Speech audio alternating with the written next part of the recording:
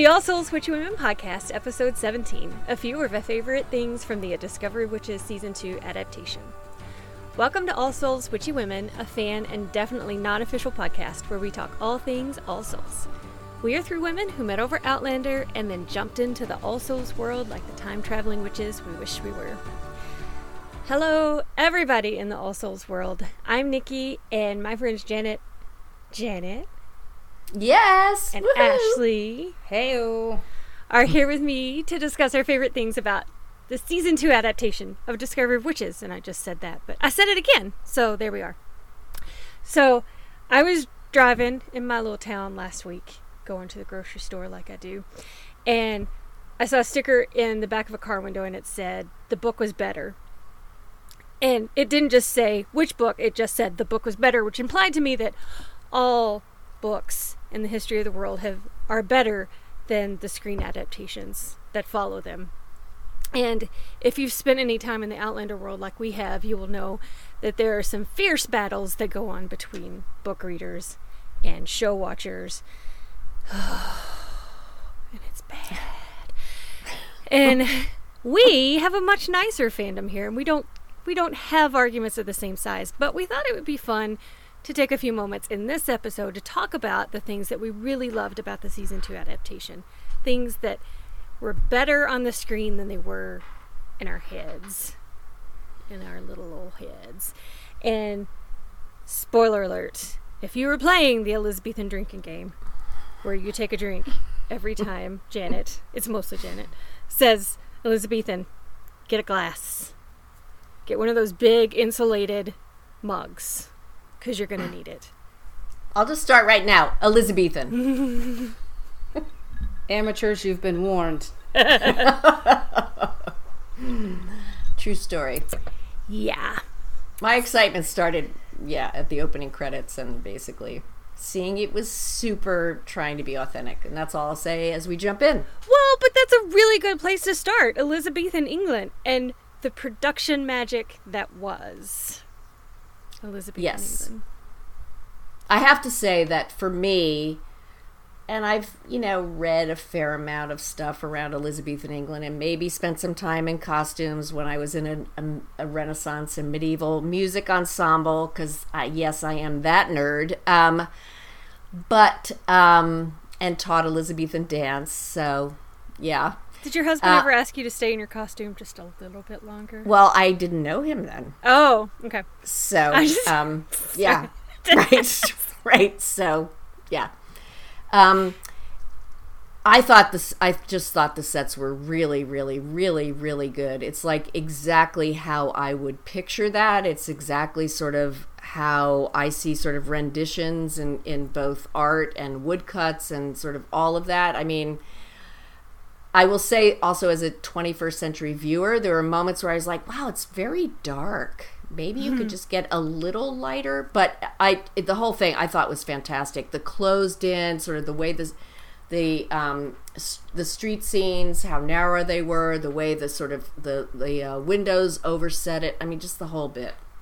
It's like they had me at the first scene. Because you mentioned the lighting, it's somewhere I wanted to go. So now you've given me a segue. It's something I really liked about it because I felt like it's first of all authentic to England, just to be a little dark and gray. But the time period overall, like you just sort of felt like, I particularly loved in the first episode when they do the I was going to say the time warp. Let's do the time warp again. Oh wait, we got singing in early. That's good. Perfect. And it was Janet this time. I know, thankfully. That's awesome. They time walk, and I'm glad that they arrive in a nighttime hour because it just made the whole thing more ominous, more unknown. There was just so much baked into that. Like, where are you? Have you managed to land in the right year? Are you even in the right city? Are you even in the right time? And so to land in the dark, and so then I'm waiting, like, to figure out, like, certainly the sun's going to shine on them at some point, and it never really went above this gray, either in the interior sets or out sort of on location and, out in the wilderness, as it were, just out in England. But I feel like that's so authentic, not only to England, but to that time period, and then to just being a way to tell a story in a way that sets a tone is to make that lighting look as it does, so that you just I never really truly felt comfortable. Like, don't feel comfortable. Something's always lurking around the corner. You're in peril. You never know what's coming at you. We don't know where this is headed. We don't know if you're going to be successful. And I feel like if you put like sunshine and bright lighting to it, it almost gives you that false hope. And so I never felt truly like at rest watching them go through what they went through in that time period. And it felt very real. Mm-hmm. Yeah, no, I think that's a really good way of putting it. And I hadn't really thought of it that way before. But the other part of it, just I was thinking about as you were talking, was you can't really see who people really are, right? Which is also sort of an underlying theme here. God, yes. As, you know, who is Kit really? You know, and so I thought that, I mean, that adds to that. So that's a great point. It's a great way of putting it, Ashley. Yeah, so I'm gonna take my own time warp back to the All Souls Con in 2019. Not that I'm counting, but that was the last time I was on an airplane. Whoa! Thank you, COVID. Sigh. That's 2 years. Yeah. I haven't been on an airplane. No, I know. I'm just saying, like, when you can really. And how relevant to point it out here. Like, that's been, because we're hitting almost the 2-year mark of the Cardiff Con. Yeah. Right. Wow. Yeah. Okay, so after that sad moment, I'm just go over the little speed bump. And it was a good follow from the mood lighting, though. But I was, when we were preparing for this podcast, I was thinking about James North coming to the All Souls Con, and we got to see those first still images of the sets and just how freaking gorgeous they are. And you know, when they showed some of the pictures, there was just this huge inhale from the audience. And for me, when I first saw, when they first landed in England, I got goosebumps because I was thinking about the story in the book, but I was also thinking about being there in that place with those people and seeing the first look and just having it come from a picture on a PowerPoint slide into my living room was just it was wonderful. Yeah, totally. And they have a very, I don't know, sometimes sets can be underwhelming. They can have a very two-dimensional feel to them, even though they're three-dimensional, but these felt rich and deep for sure. Yeah, I mean, between the first season with the Bodleian and all of that, right, which we know they recreated that room in the Bodleian, and then sort of what they recreated here, obviously some of it's special effects, etc. But I thought they really nailed it. I really do. Yes. So huge 10 thumbs up to James North and all of the folks on his production crew who just made Deb's dream a reality, and ours too.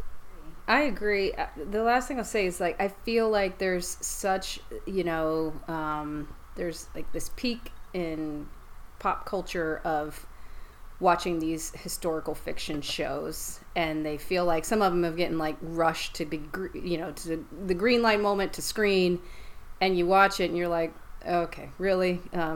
Cough, Jamestown, cough, or any of the others we may have sampled. Leave James Reed alone.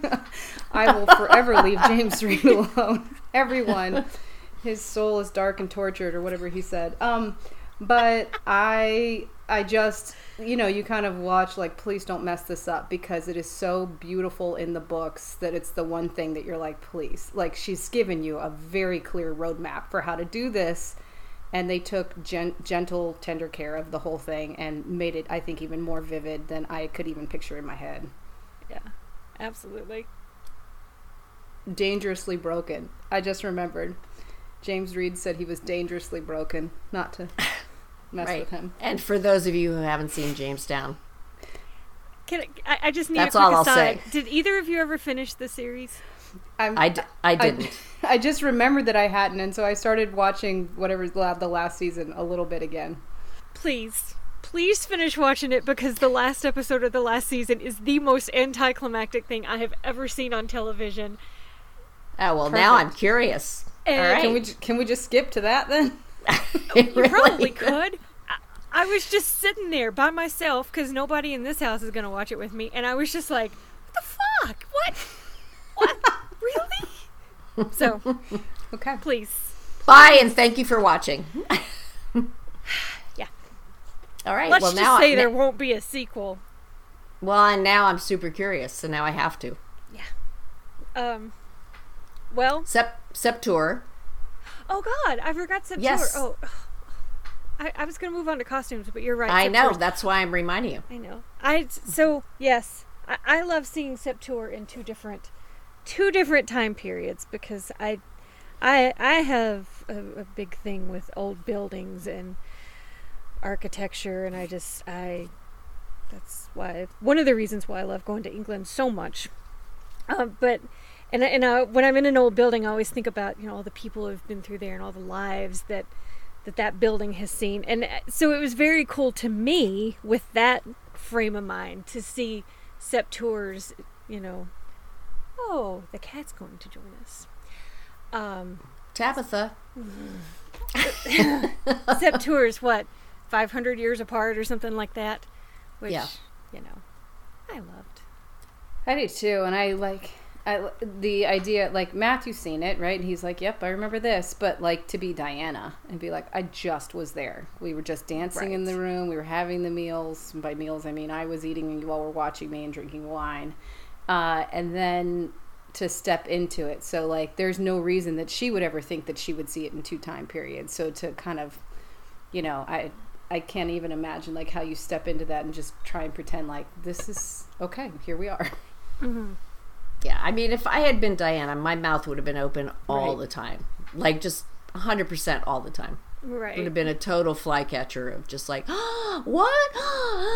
She was super cool. I mean, she had other things on her plate. I get that. But, I absolutely would have just plotzed. Way off on a detour. But I feel like her mouth was open the entire time. Yeah, kind of was. Because I was like, girl's not really feeling it out, reading the room first. She's just like, nope, here I am, take me as I am. I'm unfiltered. I'm going to tell you all my things. I loved in the first episode when they were like, your speak is giving you away. And they were like, can you maybe not, and it was like, she's clearly not from this time period. You're not even talking like you're in this time period, because she was offering them so many words to analyze. There was no let me just take a beat, stand in the corner, sort of understand what's going on, maybe read the room a little, then step in. It was nope, 110%. I'm going to give you all the words and all my thoughts. I've got no room for speed bumps to figure this out. Yeah. So, yes, all of that, because that was one thing that I actually really loved about the adaptation, is because in the book, you spend so much time at the lodge with Matthew and Diana, and they're trying to get their footing, and they're doing all this back and forth, and he's like, you won't like me here, and I'm a bad guy. And, she's writing in her commonplace book, and she's learning how to do the letters, and she's like you said, she's getting her footing. And in the screen, they didn't have time to do that for the show, and she's just like, nope, I'm here. Take me as I am. Yeah. She has to do that repeatedly, too, basically, because of it. Yeah. I, of course, loved all those little details, but I also am the person who has on their Barnes & Noble little tag, the book was better, so I'm that person. It says the book is always better. Oh, we'll see. There you go. Yep. So I'm that person.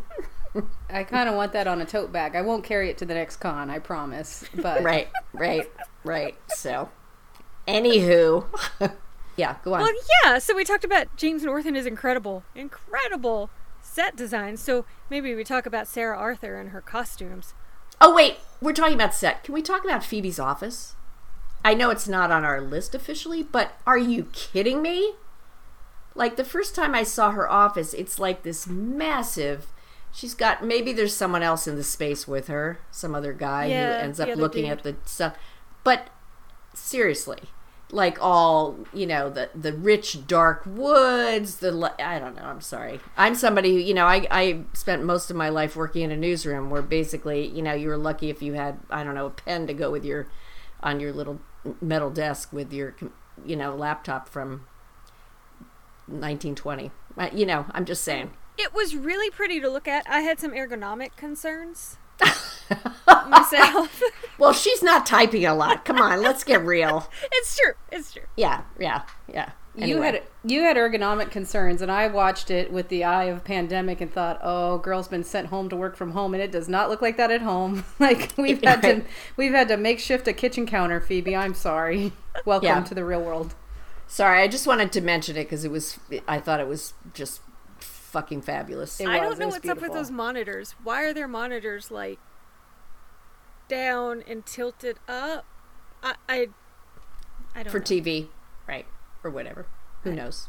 I don't know, but okay. So that was a brief interruption, but go on. You as a career administrative professional, I think she needed some more office supplies because she had a rubber band ball and a pen. I agree.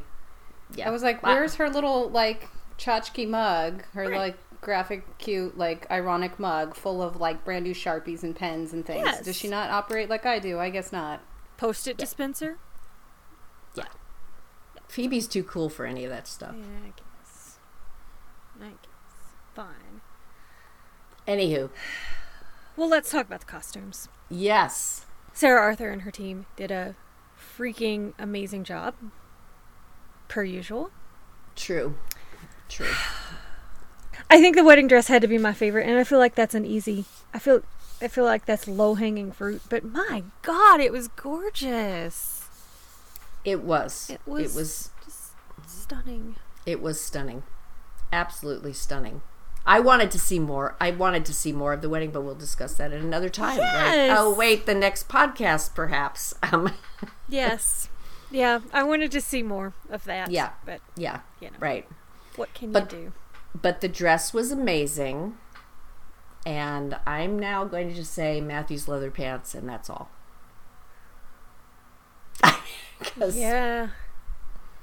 He should just, all the time wear those pants. They were amazing. I mean, that whole outfit just with the leather top, and then he had like the fedora. It's not a fedora because, of course, that's not appropriate for the time period.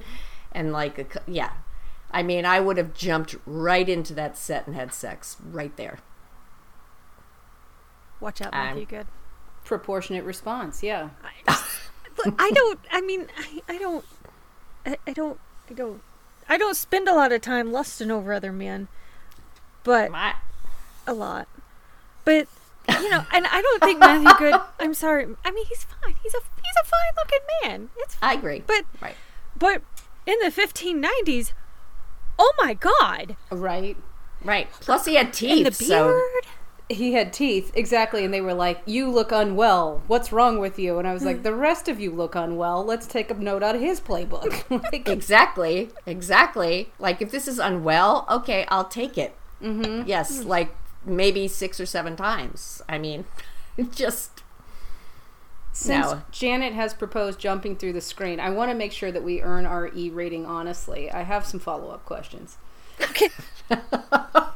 Leather pants are not something that I've had an encounter with. Are they easy to come off in that moment? I'm just curious because it feels like something that we need a little bit of like a greasing agent of some sort, powder, like on Friends when he was like powdering the inside to try and get them off. I just want to make sure that you're prepared for a little bit of like, she's got a whole lot of things to take off in the time period. Those leather pants might take as much time. It's they true. Fit well, amazing. I mean, clearly I need to rewatch, but because I didn't look to sort of see what was going on in the whole, what I'm going to call codpiece area. Because it could be that you can just like, easily whip this out. I don't know. And of course, in that time period, the women... That's going to be the one I take home with me. Easily whip it out.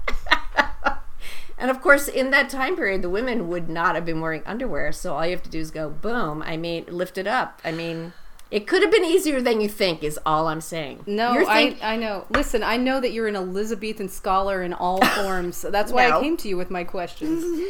I'm not an Elizabethan scholar, but, and I'm sure somebody will jump in and say I'm wrong about whatever. But I'm just saying it's not 21st century leather pants. That's all I'm going to say. Fair point. That's all I'm going to say. Okay. So, they weren't procured off Amazon Prime. I got it.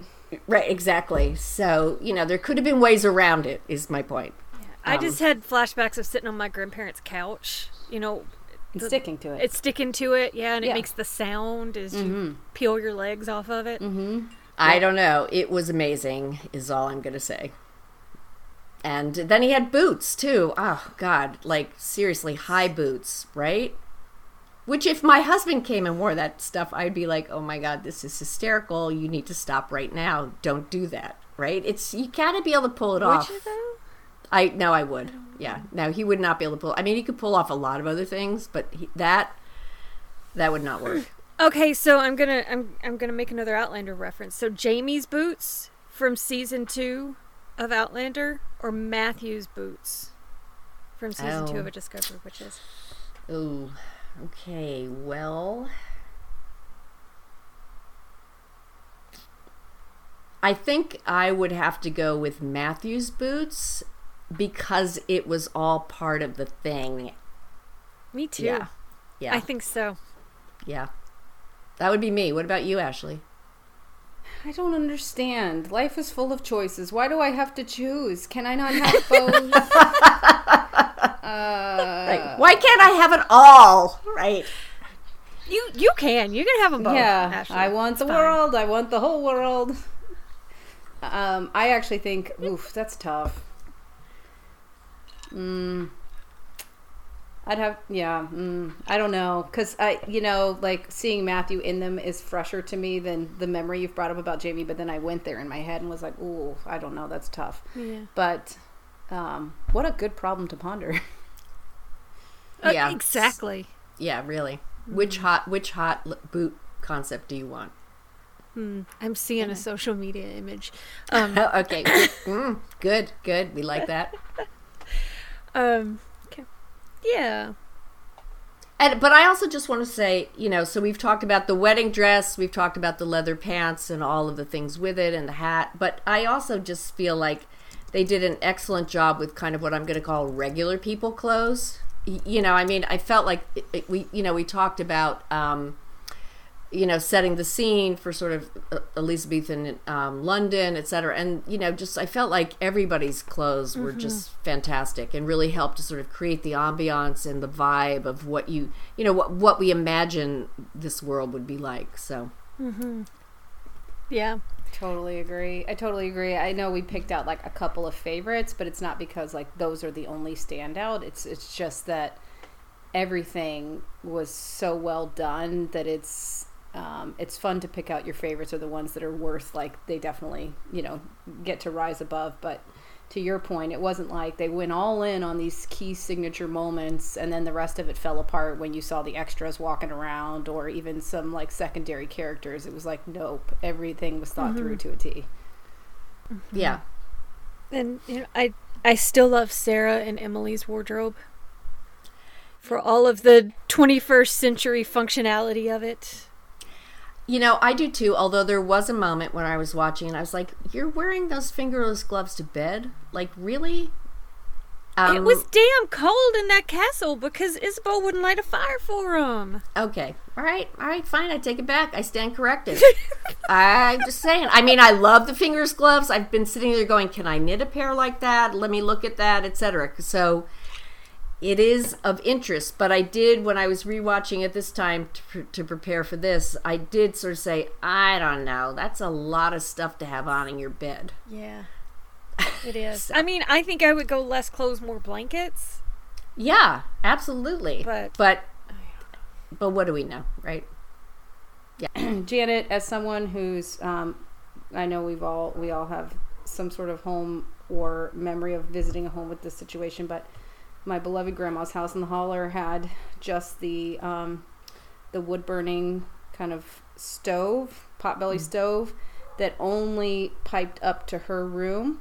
So if you slept in any of the other rooms, you went to bed seeing your breath, you woke up seeing your breath. So you wore all the layers you could possibly wear. And because you weren't going to not go to grandma's house for Christmas, you just brought more clothing that was for the indoors than the outdoors. So when I watched that, I thought, oh, she's visiting Madeline Wickline's house in the winter. I get it, Grandma. I get it. Like, well, okay. Again, I stand corrected. I just thought it was too much, but now you guys have convinced me. That house, that castle was just fucking freezing. I think it was. So, you may be in bed with another body, but that's just not enough. So it's a big space too. It's a big space. Even if there is heating in there, that's all I was thinking. Like, look at the sheer square footage of that, and the high ceilings in those rooms, and all the things. There is no there's coziness in the look of it, but not in the actual like functional heating of what's going on in there. Everything's stone. Yeah, marble. I mean, the reality is you can retrofit those kinds of buildings to 21st century heating, and it's never going to still give enough heat. It's just, it's like electric heat, which we had in this house when we first moved in here, which unless you were sitting on the radiator, and I'm not kidding when I say that, you felt nothing. There was no heat in the rest of the room because the heat was like 5 inches from the radiator. So anyway. I don't know if we set out to do this, but actually what we've done is we have talked about the interplay between costumes and set design and how they work together to give you a feeling for a thing. And I mean, I felt that when I saw them wearing those clothes, I immediately thought, oh my God, it must be freezing in that castle. Right. And that's a special kind of thing to be able to do that without words, because they never said it's cold in here. Mm-hmm. Right. No, you're good. That's good. Yep. You picked up on that between the block walls, the stone walls, their outfits. We know that vampires don't feel the cold like the warm bloods would, and you kind of felt what they were feeling, and I think that's a lovely thing. Good point. Look at us sounding smart. I know. Look at that. It's like planned. Anyway. Yeah. Did you want to say something about Mary Sydney's trunk show? That I loved it, and that I wish I had a friend who would come over to my house and put armor on me. Armor in the form of clothes.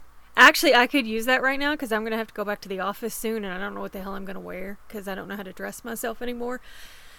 So, just going to put this out there. If anybody wants to come to my house with clothes, they don't have to be in a trunk. They can just be in your car trunk.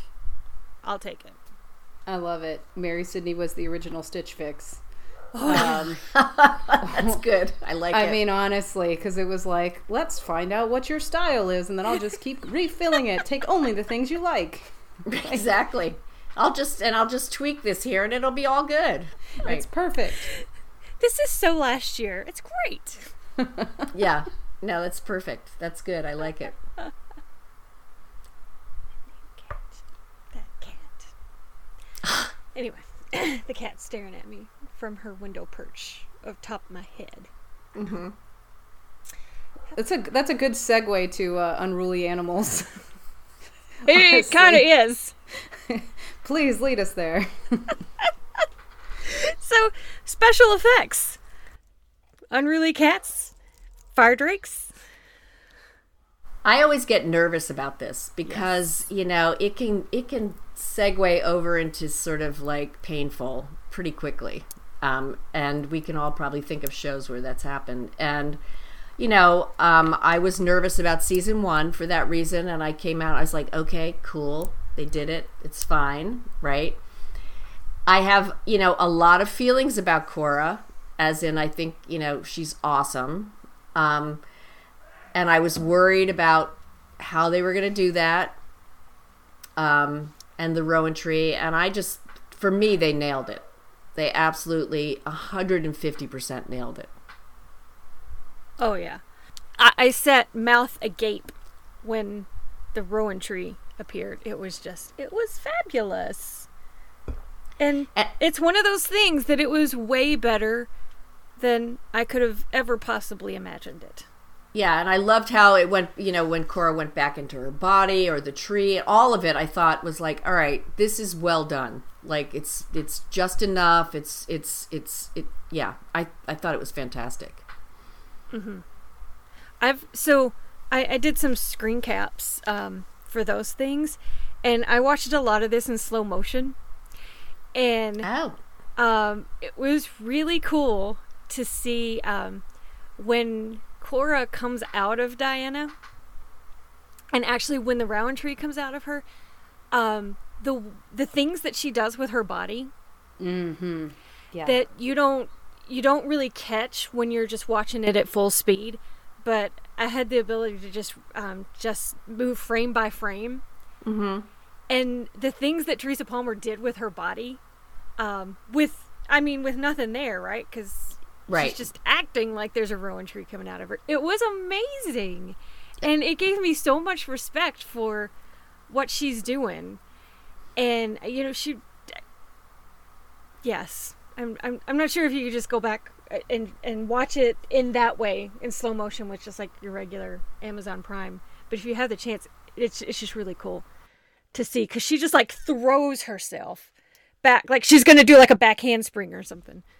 Well, now I want to, just based on what you were saying, because I think that's really interesting to see that. They created a GIF of it, I know, and that was the moment that I really became aware of the fact that I had watched it so quickly just for the effect of looking at the tree, that I hadn't looked enough squarely at her. And so did go back, because it kind of shows it in just repetitive slow motion, just, you know, as GIFs do. But it's such a valid point, because, you know, they're standing there in front of a green screen. It's like, hey, as best you can, like you've read this passage in the book, imagine what it might be like if a tree just burst out of you in flames. And you're like, okay, and roll. So I agree with you 100%, because I was like, my God, it literally looked like, so it was like a combination, to your point, of, yes, kudos to the special effects team, but it still could have gone off the rails if her acting hadn't sold it, and it did. And it was just pure magic to watch. And I, like you, Janet, this was the one area that gave me pause, because season 1, I think the only thing for me that I was like, is like, look how fast Matthew runs. And it's like, you know, there's just, you're trying to get the idea that vampires have speed. They can just move at the speed of, like, I would say light, but you know what I mean? They just like appear. And you can tell it's like, we're doing the best we can. But this is one where I'm like, no, this is so magical. This brings this, and it's such a pivotal point to her finding her true self and her getting control of her magic and discovering it, that this has to go well. There's no way this can't go well, or else please don't attempt it. And it went way better than I imagined. Well, you know, to me too, I think part of it is you were saying, Nikki, about sort of what Teresa Palmer did in her sort of body language and motion, which to me is choreography, and and I'm sure that was choreographed, right? And also the choreography of her weaving the knots, I thought was absolutely beautiful, which is also a special effect, but it wouldn't have worked if she hadn't been able to sort of do the things she did, right? And then, of course, Emily's choreography in terms of how she was weaving her spell around the circle and creating the space. It was really a dance. I mean, they were both beautiful for other reasons, and they are tied more, Diana's with the weaving, to special effects than Emily, but they were beautiful, and they were so good at it. They were both so good at it. Yeah. Valerie Pettiford. Yeah, we wondered what are the knots going to be? Because we think of them sort of like embroidery floss. I think that's what I had in my head, anyway. and you wondered what that was going to be like when it came on to screen. And again, I couldn't have imagined that they were like they were, that they would be like they were, but they were beautiful in their own sort of way. And I'm just, one of the things that has always fascinated me about these books is the idea of the threads of time, and that we could visualize her picking the threads of the different elements and weaving them into something was very cool to see. And again, better than I could have ever imagined it. So yes. And unlike the threads when she was, spellbound by her parents, where, before we got to those scenes, we had the weird spider, and I was kind of like, what's going on here? And, et cetera, in the first season, right? And I was a little put off by that, and how they did it. I never had... It got better for me once you sort of saw the spell itself, kind of thing. But I feel like these were immediately like, oh yes, got it, yep. Perfect, good job, yeah. So there was like a choreography that was going on there. I was trying to picture, like, do you, in a prescriptive manner, explain to her how to move her hands to like create these knots, or do you just see what she does and then your special effects team draws out of it from there? But either way. Like, it's choreography. You're not dancing with your feet, but you're dancing with your fingers and your hands to create an effect that we're longing to see, that has so much significance to this story. And it was just beautiful to watch. Mm-hmm. Yeah. Should we move on to relationships? I think we should. Yeah. Well, there's Kit and Matthew. And I'm... Did everybody hate Kit in the book? I kind of did. But I kind of didn't in the show. So my theory is, in the book, we see Kit through Diana's eyes. And he was challenging her relationship with Matthew. And so naturally she had a defensive posture about him. And we know in the book that he loved Matthew, but I think we had an opportunity to see their relationship in a way on the screen that we didn't in the book, to really show us how much he loved Matthew and how much it pained him to know that he couldn't be with Matthew. Yeah, I definitely had more empathy for him. Like, I feel like the way he played it made me feel more empathy for him than I certainly felt reading the book. Because I had the same reaction you did. Like, okay, and moving on. Like, you're a bit much, and you're off-putting. And then I watched it, and I'm like, you are still those things, but yet there is sort of this emotional vulnerability to you where you're like, you have unreturned love. Yes. Right? And imagine what that does to someone in a short amount of time that's a mortal life, let alone, you've sort of lived centuries with this undying, unreturned sort of love and the way that you want it for somebody. And so I just had this sort of like, yeah, you're annoying and you're a lot and you're toxic in your behaviors, but if love doesn't go your way, who knows, who can judge how someone acts, know? So you said, let's talk relationships. And you started with them. And I'm like, you watch them and you're just sort of like, yes, their Facebook status it's complicated because it's not really easily unpacked. There's a lot going on there. It's like Matthew's like, I'm here, I got you, whatever, but you can't cross a line. And now I have this person and this is my person and it's not you and it never was you. And you know what I mean? Like, there's just so much going on that you're like, yeah, no, he's going to go off the rails and you can't blame him. I mean, it's not right, but you can't, I guess, it's one of those, like, I'm alarmed at your behavior, but not shocked. Right. I don't remember, and maybe you guys do. In the book, did Diana sort of, quote his words back to him at some point? I think she did.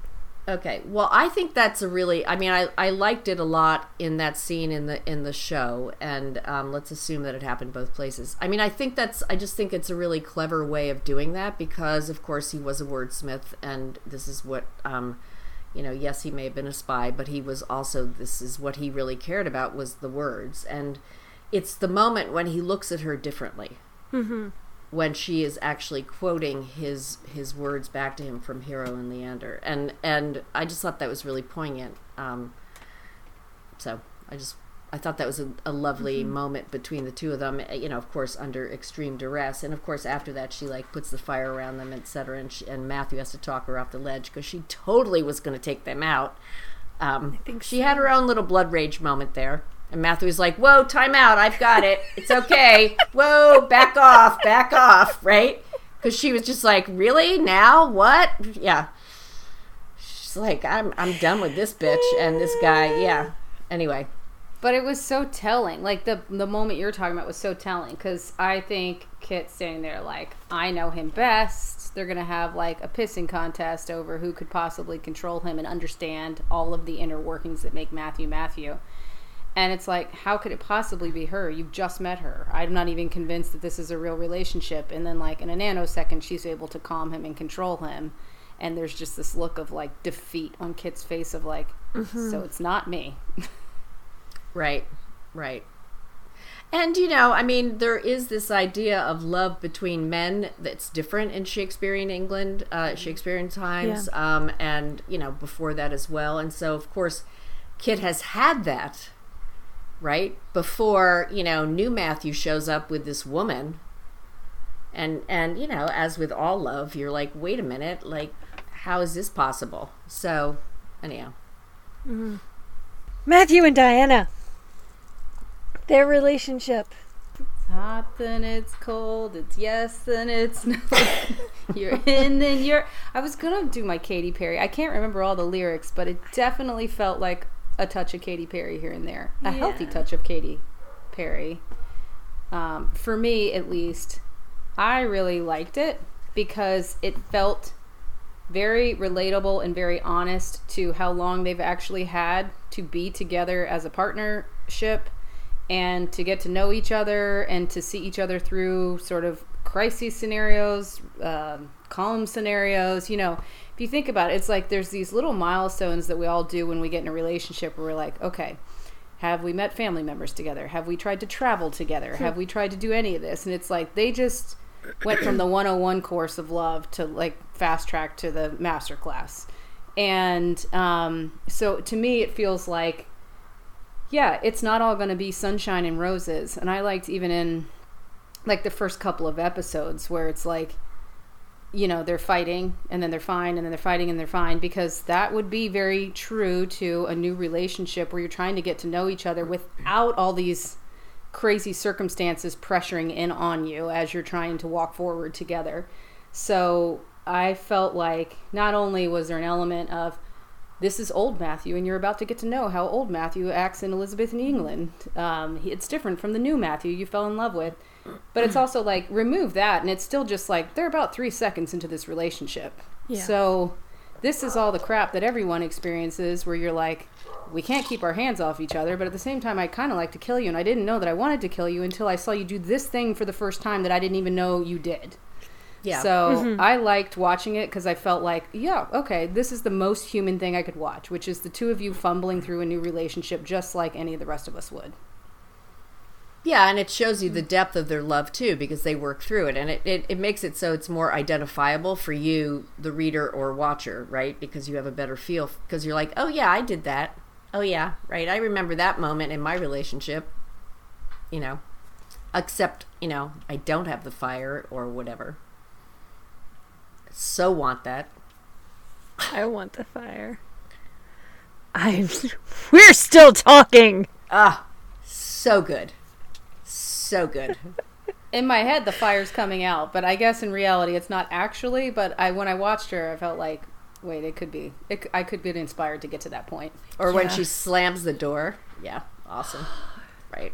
Like, come on, that's like everybody's dream of like, yes, I did that in my head. So wish it would just happen. Yeah. For me, it's less my husband, more my 16-year-old child, but okay. It's fine. If I could just put a ring, if I could just encase her in a ring of fire until she finished loading the dishwasher, that would be awesome. Yeah. Yeah. Right. I grew up with a child who was pretty much like Diana, and I'm pretty sure I saw fire. It's just like, yeah. Just happened. I wouldn't say she couldn't do it. Oh, yeah. No. Yeah. Totally. She was 4, and, you know, she told me, she was 4 when she told me I ruined the universe. Literally in an argument. She put her little hands on her hips, and she looked at me, she goes, you ruined the universe! and then stomped away, right? So that's a pretty powerful move, Janet. Like you had more going than I thought. You ruined the whole universe. The whole universe. Not like my life, this world, the whole universe. Right. Not the house. No, it was everything. Intergalactic. That's incredible. Don't mess with Janet. Right. There it is. So. Well, I had something that I was grateful wasn't in the adaptation. So I was like, do I include it here? Do I include it in the next one? But I think it goes in this one because it's a plus. Yes. Yeah, it was a plus for me. I was really relieved that they didn't try and kind of shoehorn in a miscarriage storyline into what was already a jam-packed 10 episodes of trying to adapt. Very dense material. And, jump between time periods to tell the story and progress it forward. I think it would have been a real disservice to a very emotional and very real trauma for a story to be told, but for people watching to experience, to it be just kind of shoved into an episode and then move on because we got to quickly go forward. And so I felt like their storyline experienced enough of the highs and lows for us to understand their relationship before, sort of her finding out, wait, we are gonna have a baby, or at least we get a chance at this, without having experienced the loss. I just feel like that the material was so jam-packed that it would have been a real insult to injury to try and shove that in.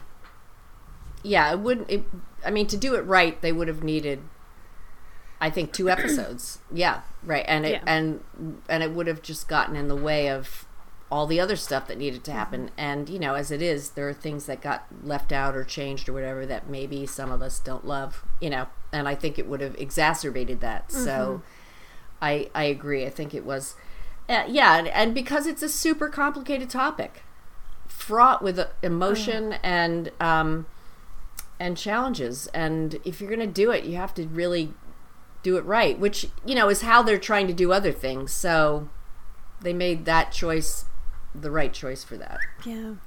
I agree. I mean, it's not to say that people shouldn't cover that topic, because I think people should not shy away from it. But to your point, if you're going to do it, right, really, do it justice. Don't make it this happened next.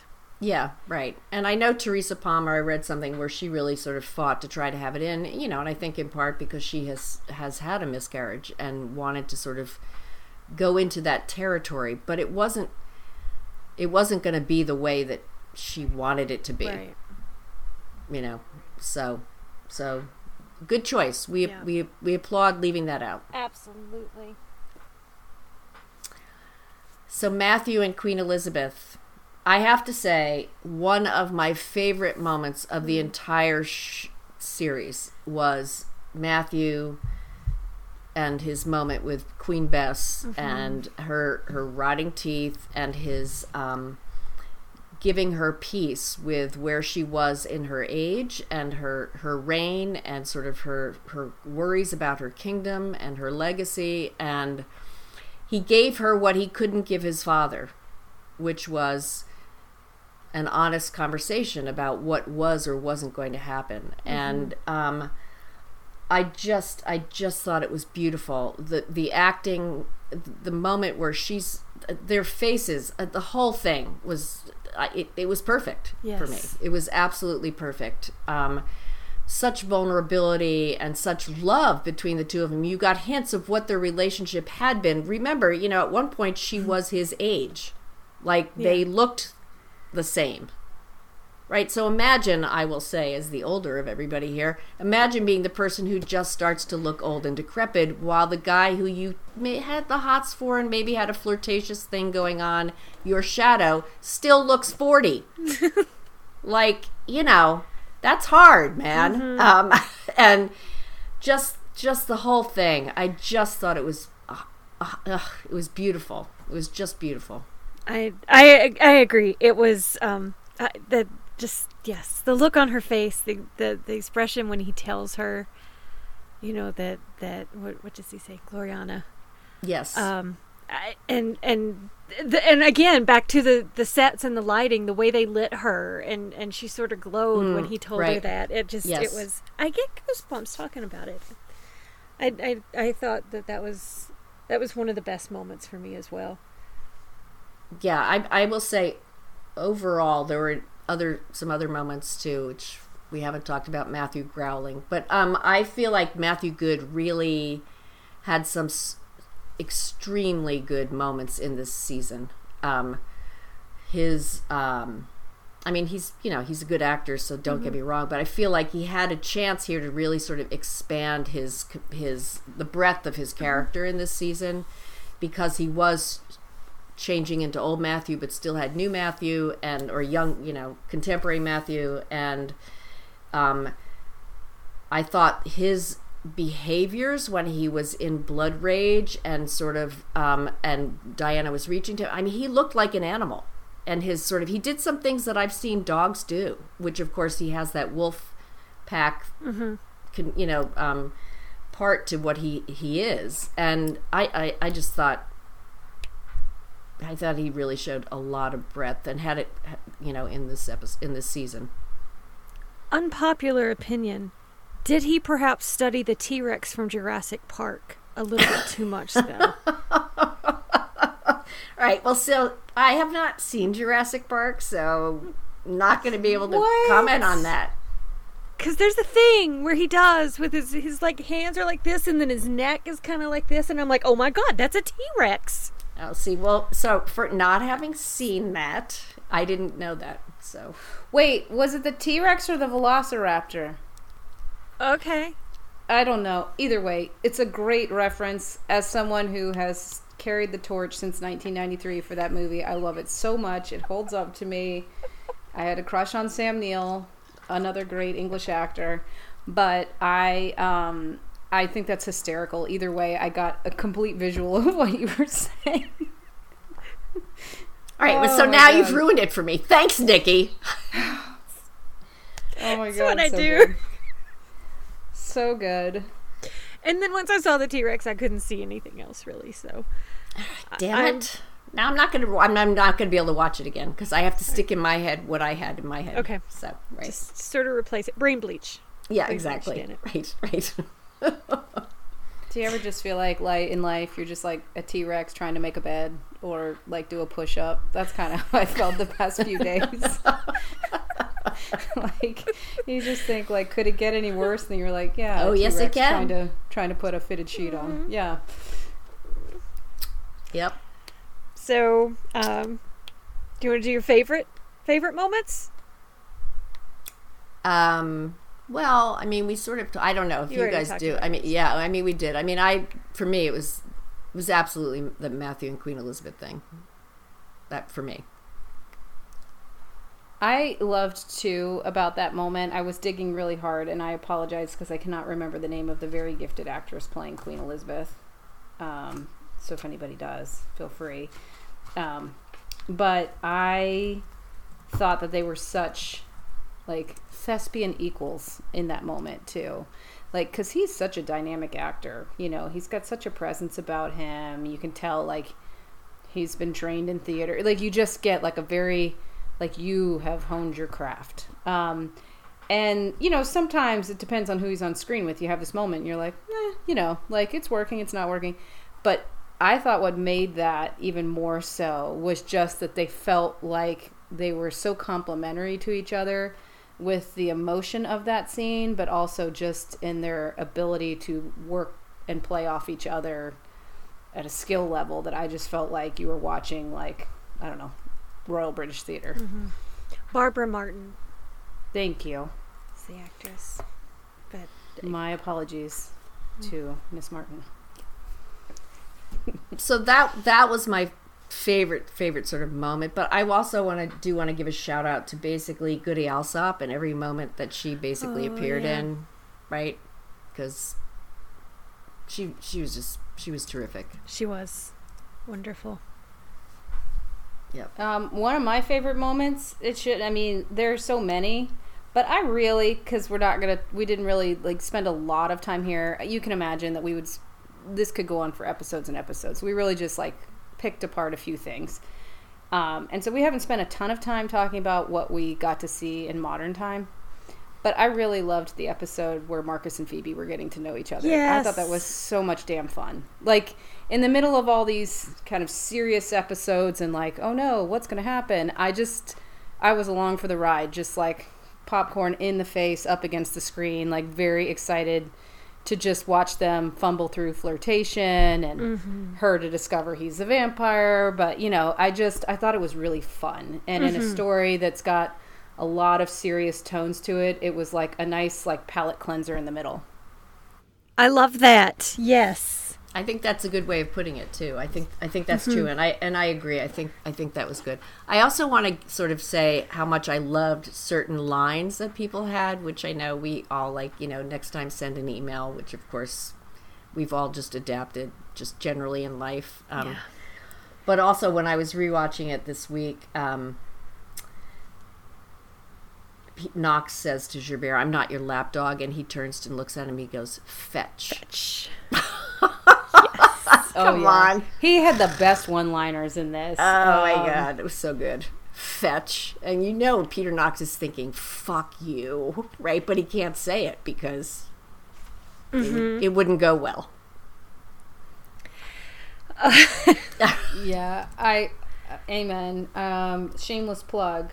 I think for those who have just discovered Discovery of Witches Season 2 for the first time, and it's airing as they're re-airing them on AMC, I would encourage you to find the recaps that we have done for each episode. Yes. And I say that because we pull out some of those, like, those stick really hard in the moment, and they hold up. And so if you're looking for sort of the best of the best with timestamps of each episode to go back and look and go, I want to see that moment because that would make me laugh. I feel like the recaps that Nikki and I did pulled out all of those because it made us spit whatever liquid beverage we were drinking at the time, because it's just welcome comedy. I will put the link in the show notes. Cool. How super handy. Look at me making a note about that. Like, how professional. Yeah. Did you take your David Letterman pencil to do it? That's my favorite. No. Sorry. No. But show notes, got it. On it. And I just wanted to say we're big fans of Philippe here, and we haven't talked much about at all about Philippe. But I will say that one of my favorite moments was when Philippe made Diana his blood sworn daughter. And the whole he told him they were going to get married thing. I think he proposed to them. I think that's how it worked. Yeah, I have some feelings around all of that, but yes. Yeah, so he proposed to them, and then they got married, and the whole blood sworn daughter thing. I thought that was a really beautiful moment, and James Purefoy is he sold it. Let's just say that. Yeah. Yes. I'm a believer. I agree. 100%. Also pretty good looking. Yeah. I mean, let's get it. Let's be real. There was a fair amount of male eye candy in this show. There really was. Of all ages. Exactly. Really. Yeah, all there's ages, a all little time something periods. for everybody. Exactly. Yes. Exactly. Yes. Good for you, a Discovery of Witches production team. And casting people. All y'all. Okay. All right. I think this is the end of this episode. All right. Well, then let's wrap it up. Thank you so much for spending some of your time with us. We hope you enjoyed it as much as we did, and that if you feel inspired, you'll leave us a review on Apple Podcast or wherever you can leave a review, and really we would appreciate it. So, go on out there. Leave us something. Say hi.